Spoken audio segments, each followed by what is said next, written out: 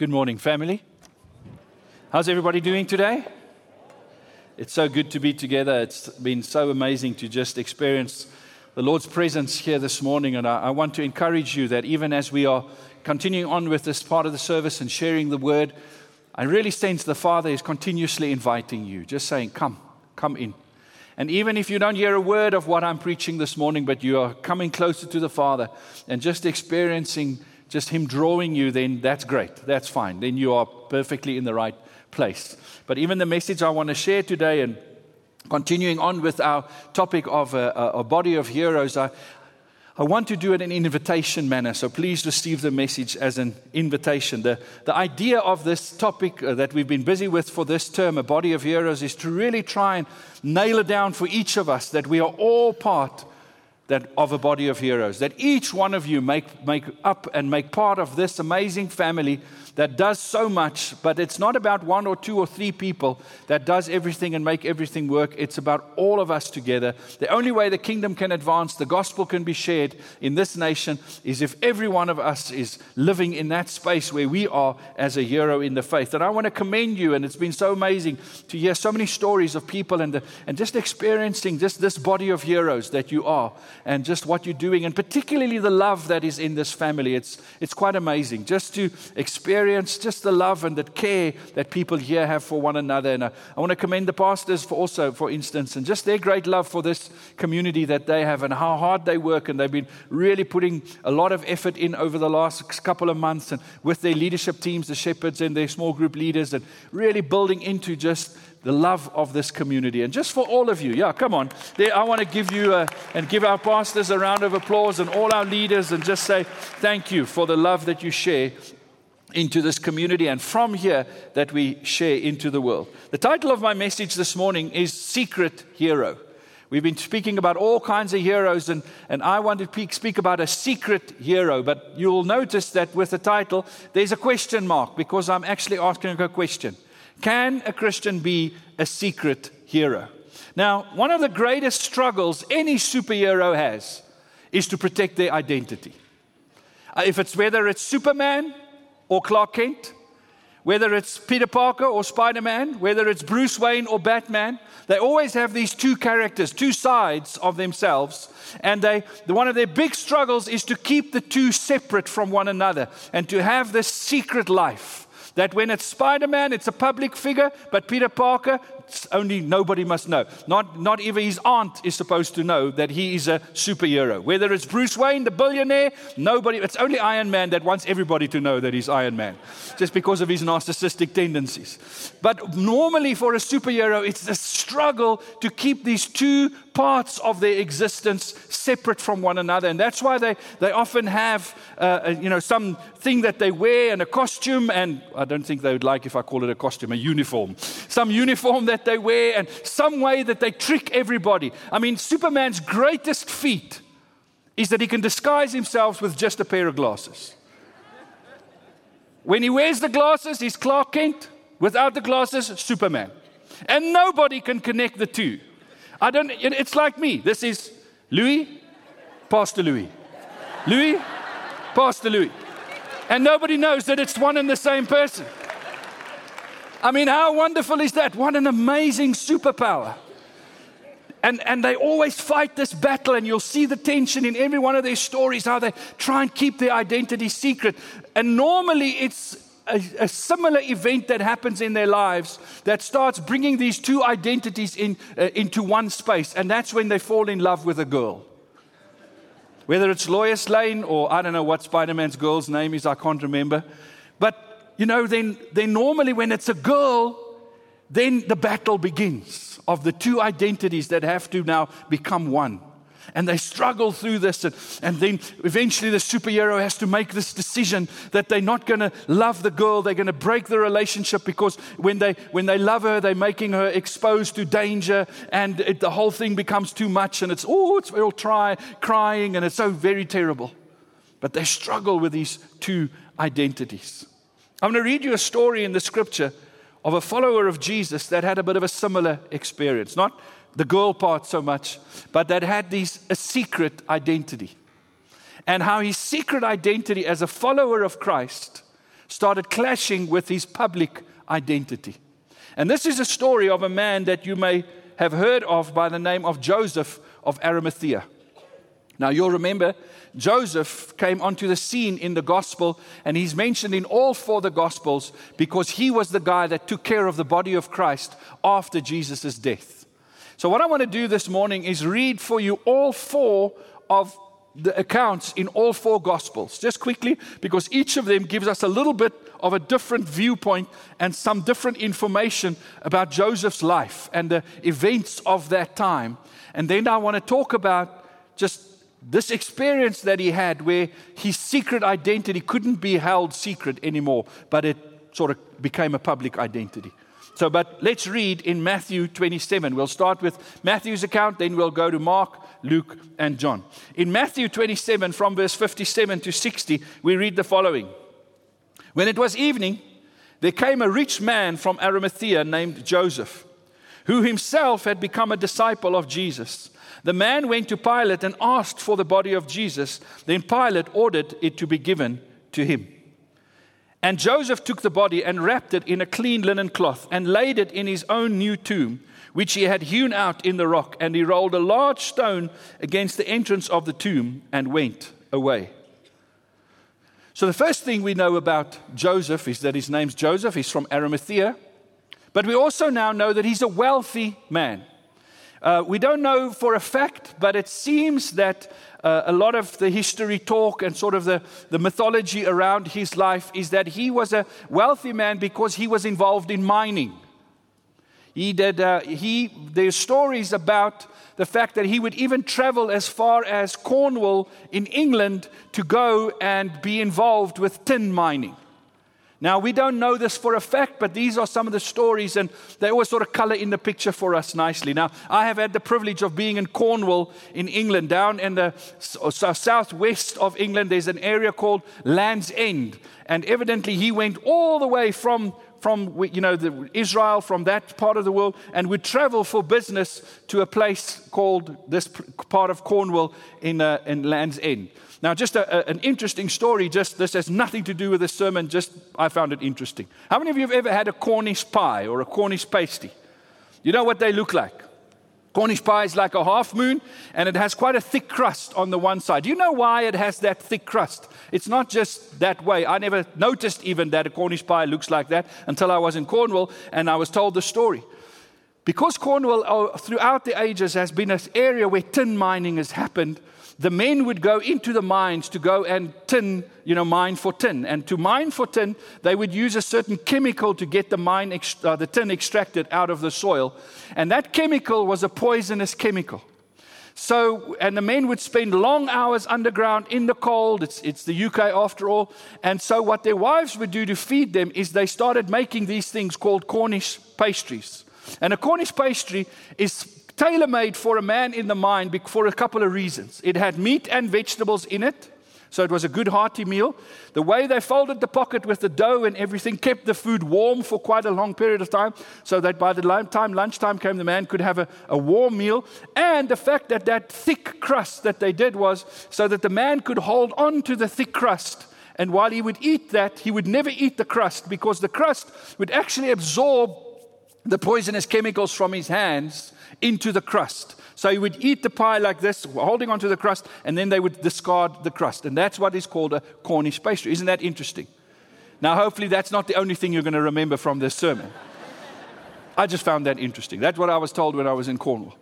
So evidently he went all the way, for instance, to places like that and was involved in mining, and that's why he was a wealthy man. Now, this wealthy man, at some point, became a disciple of Christ. In other words, he was a follower of Jesus. This man, after Jesus died, went to Pilate. Remember, Pilate was the Roman governor. And he went to him and said, "Can I have the body of Christ so that I can bury the body of Christ?" Now, this was quite an unusual request in the time. This went against Roman tradition and Jewish tradition for Pilate to actually give the body to this man. First of all, against Roman tradition, because what the Romans would generally do when they crucified a person, they would leave that body on the cross for as long as possible. Because why did they do public crucifixions, it was supposed to be a deterrent against other people that would cause insurrections and criminals and problems. So they didn't want to take the body on the cross and then just quickly take it down. They left it in that public place and would let the body hang there for as long as possible. Normally, they would actually keep the person on the cross alive as long as they could. This was their torture method. They would keep the person alive as long as they could and then leave the body there. And normally they would sometimes even, excuse me for saying this, leave the body there to rot. And the birds would come and eat the body, and eventually they'll just remove the bones. This was the Roman tradition.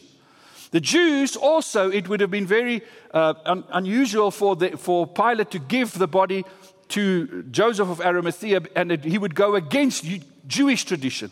Jewish tradition was that if you were a criminal and you were found to be a criminal and you were a person of ill repute, then you were not allowed to be buried in your father's grave, and you were not allowed to be buried with the rest of the community. They would do a special thing where they would have a graveyard outside of the city, like the Potter's Field that they would have outside of the city, and that's the place where criminals would get buried and people that were of not good standing of the community. And so they would treat those people. So Jesus was supposed to be buried actually in a place like that, either to be left on the cross as long as possible, and then once his body's taken down, to be buried in sort of a dishonoring way outside of the city. In the context of this, here comes Joseph of Arimathea, a wealthy man. And he asks Pilate, can I have the body of Christ? Can I have the body of Christ? Now, we must understand, for him personally, this was quite a significant moment. Because up until that point, he was a secret disciple of Christ. People didn't know, and we'll read about it just now. So this was his stepping out and saying, I want everybody to know. Not only did he ask for the body of Christ, he took the body of this criminal, this person that deserved to be buried outside of the city, to have no real ceremonial niceties given to the body or to the burial. He took this body and buried this body in his own personal family tomb. So this was quite a risky thing for him to do. Let's read a little bit more of the information about Joseph of Arimathea. In Mark 15, it was preparation day. That is the day before the Sabbath. Remember, Jesus was taken on the Thursday, crucified the Friday morning, and this was now the Friday, late afternoon, early evening. So as evening approached of Joseph of Arimathea, a prominent member of the council. Now we know he was not only a wealthy man, but he was a part of the council of the Jews. He was part of the body of people that decided to crucify Christ, or to have Christ arrested and taken to the Jews for the trial and for the court case. He was part of that group, who was himself waiting for the kingdom of God, went boldly to Pilate and asked for Jesus' body.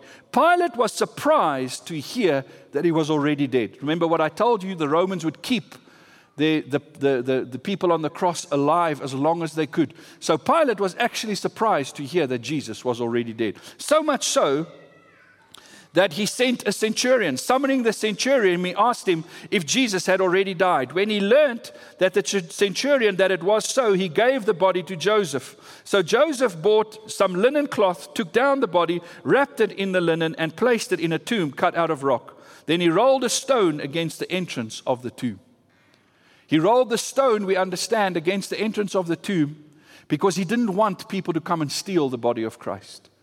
Because of all the stories that were around and the fear of the Pharisees, he knew the discussions because he was part of the council. He was in that inner circle of the Jewish leadership that made this decision and that was afraid that the disciples of Christ would come and steal the body to claim that Jesus rose from the dead.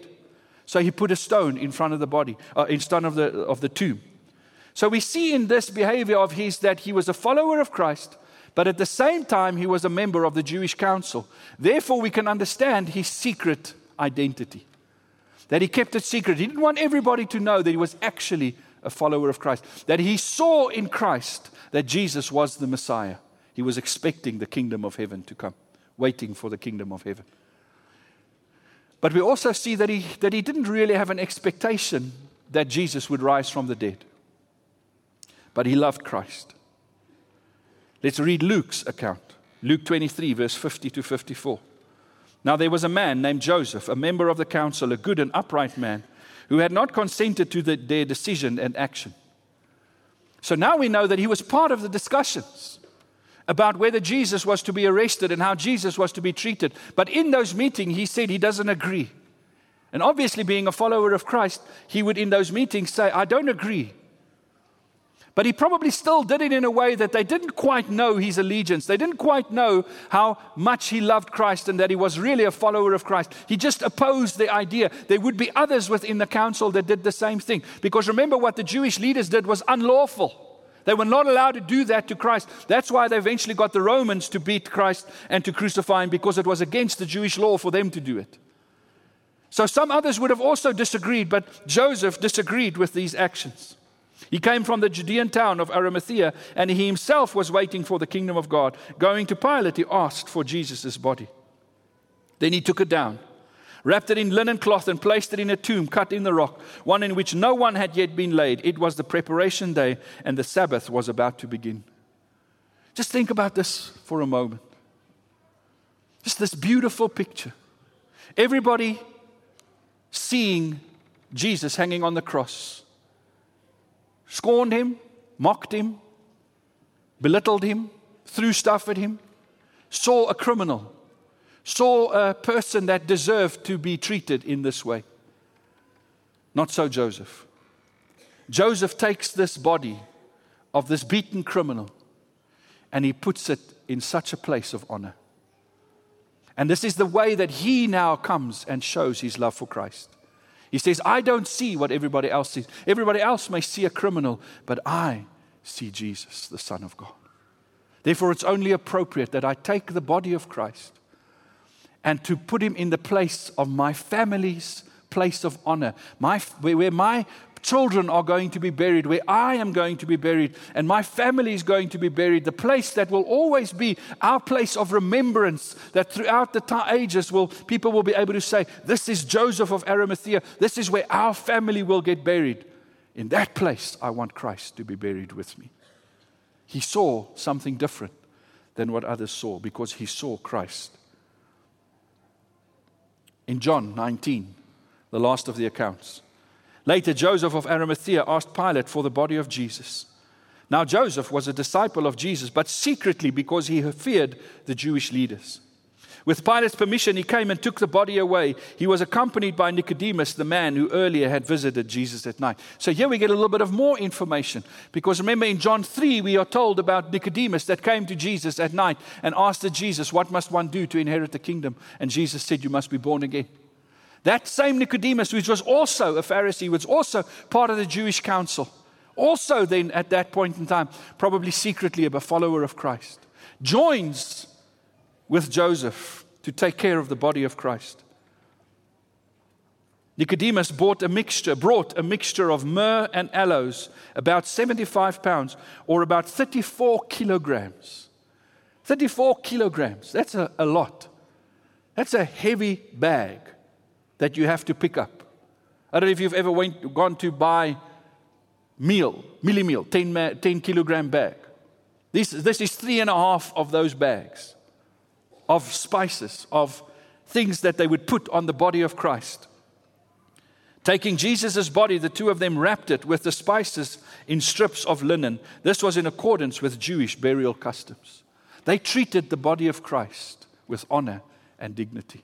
Everybody else wanted to put that body, cast it aside, just throw it in a shallow grave outside of the city, with no treatment, no spice, no honor. But these two men took the body, treated this body with great care and love, and put it in a place of honor. But this became a marked point in their life, because from this point on, everybody knew they were followers of Christ. No more secrets. This became the event where their two identities came converging onto one another.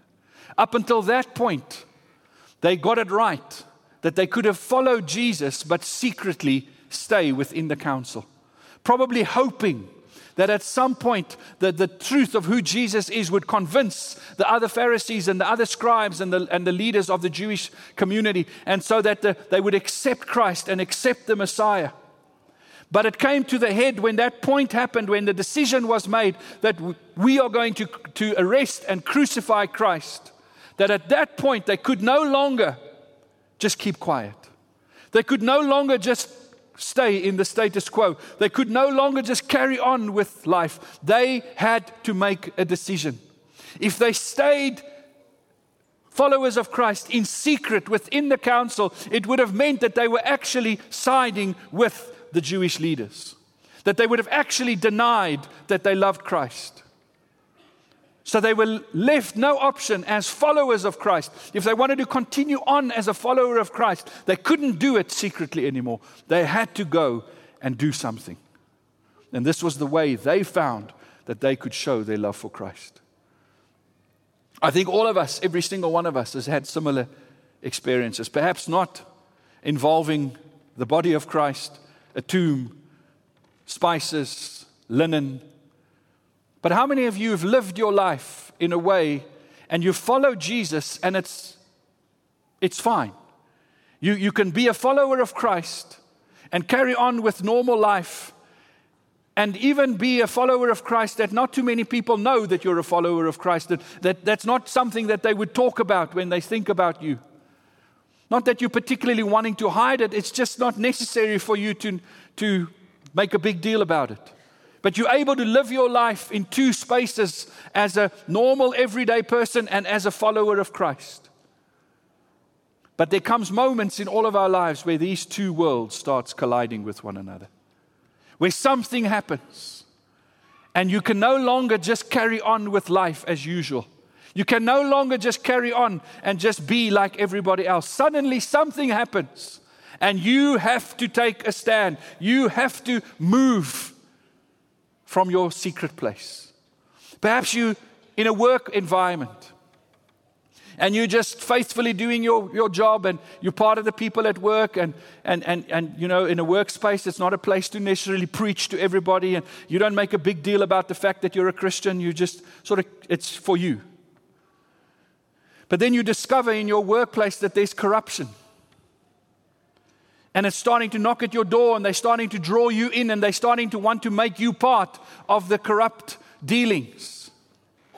And suddenly that becomes a confronting moment, because now you have to make a decision. You cannot just carry on. Because of your faith, because of what you believe, you're called upon to take a stand. Or any other kind of event that can happen in any of our lives, where suddenly things converge and it calls of us to step out.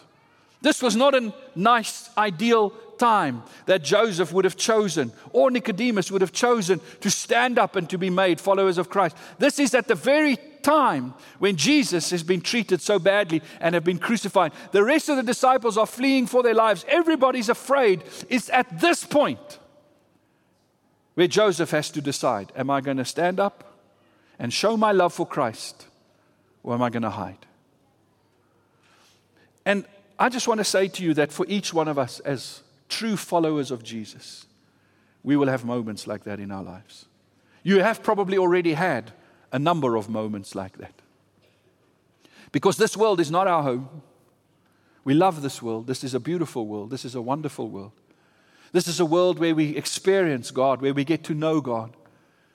But this world is not our home. This world is in a fallen state. This world is in a state of animosity, even the scripture says. And therefore it will happen that from time to time we come up against things that are completely opposed to what we believe. And those become very key moments in our lives. How are we going to deal with that? How are you going to respond? Now, I can't tell you how to respond in any moment like that. Because that's where you need the wisdom of the Spirit of God to be with you, to know how do you deal with a situation. If you're in a corrupt situation like I described earlier, you need wisdom to know, how do I deal with this in this situation? If in your family you're having to stand for something, or perhaps in your friendships, your friends are going on a path and pursuing certain things that you know as a believer you cannot do that. But you also don't want to lose your friends. You don't want to lose your relationships that you've invested in. You would love to actually be a positive influence for them. And you don't want to cut relationships, but you also can't go along with what they're doing. Perhaps you're in a conversation at work or with your buddies at varsity or just wherever it is, and things is going in a direction, and you know, I cannot go along with this. How do you deal with that? You need the wisdom of the Lord. But all I can say to you today, you have to deal with it. But the encouragement is this, that you have the Holy Spirit. You have the Holy Spirit. And it is a privilege. It is a privilege for us. It is an honor. Like at the end of the day, it was a tough decision for Joseph and Nicodemus to make, but they were privileged to take care of the body of Christ. They were given that privilege to love Jesus. In such a terrible time, they were found an opportunity to show their love for Jesus. You and I every day get opportunities to show our love for Jesus. To show that we put Him above everything else. We are not people that walk around with a Bible under our arm. We're not those that, as we've just, sometimes people describe it, the Bible bashers, that wants to, preach at everybody. We're not those people. We just regular people. But a difference in our lives is that we love Jesus more than we love anything else. And we're not afraid. I love the fact, I think it's in Mark where it says, and Joseph boldly went to Pilate. Boldly. He was positioned by God. In Isaiah 53, let me just get that verse quickly in front of me. Verse 9, there's a prophecy that was given. Isaiah 53 is a scripture in the Old Testament that bears a number of prophecies about Jesus. Even things that Jesus had no control over, so He couldn't make them come to pass. These were prophecies that pointed that sometime in the future, somebody's going to come. And when you see these things happen in their life, you have to recognize that that person is the Messiah. And there's hundreds of prophecies like that all point to Christ. Christ is the only one that has fulfilled all of these prophecies. One of the prophecies was this, in Isaiah 53 verse 9. His grave was assigned with wicked men. Yet he was with a rich man in his death, because he had done no violence, nor was there any deceit in his mouth. Isaiah prophesied that Jesus' body should be assigned to be buried with the criminals, but that He would end up being buried with the rich. It was prophesied 1,000 years before it actually happened. And it came to pass because Joseph said, I love Jesus more than anything else. What can happen in your life, in my life, if we just know that I love Jesus more than anything else? More than anything. Now, if you're a follower of Christ, if at some point in your life you said these words, Lord Jesus, I give you my life, then I would like to remind you that the Lord heard those words and He took it seriously. As Bob Mumford said, He took a note. He wrote your name down, He wrote the date, and He said, all of my life. And He said, cool, that's our covenant. From this point on, the Holy Spirit said, my job in your life is to make sure you fulfill your commitment to God, to give Him all of your life. So when the Holy Spirit comes towards us and He comes and engages with us and He says, okay, I am working with you, what percentage does He have in mind? What is His target that He's looking at in terms of our lives? 100%. Everything belongs to God. Our problem is sometimes we forget that we said all. We actually meant most. And most would be 51%. We think God has a controlling stake in our lives because we gave Him the majority vote. And we said, Lord, okay, you can have 51% of my life, I'll take 49%. And then the Holy Spirit starts working, and then we say, okay, Lord, I yield to you. Okay, 60%. Okay, Lord, you can have 60%. I'll take 40%. And then you continue and you grow as a believer, and one day you fall down and you say, okay, Lord, 70%. I'll keep 30%. And then a little bit of time passes by and you go, okay, Lord, 80%, I'll give you 80%. Is the Holy Spirit happy? No, because his target is 100%. Why? Because that's what you said. So he's going for 100% of your life.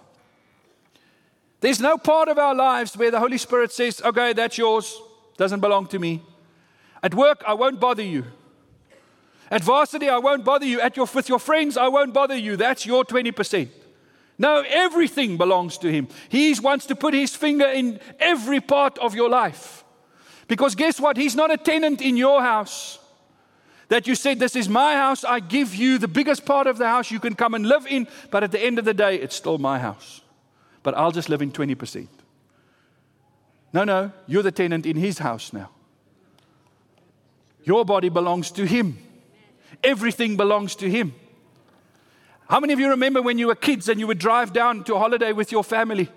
And you and your brother or you and your sister or your siblings would sit on the back seat. And what would you firstly do is you just get out the driveway. One of you would do this. Do you remember that?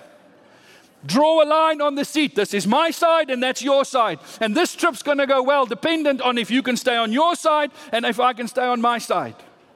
And if your brother just dares to put his foot over your side, it's World War III in the back of the car. None of your families ever happened? That never happened? Me and my brother, we had many fights like that. Then his pillow would sort of sneak over onto my side. How dare he?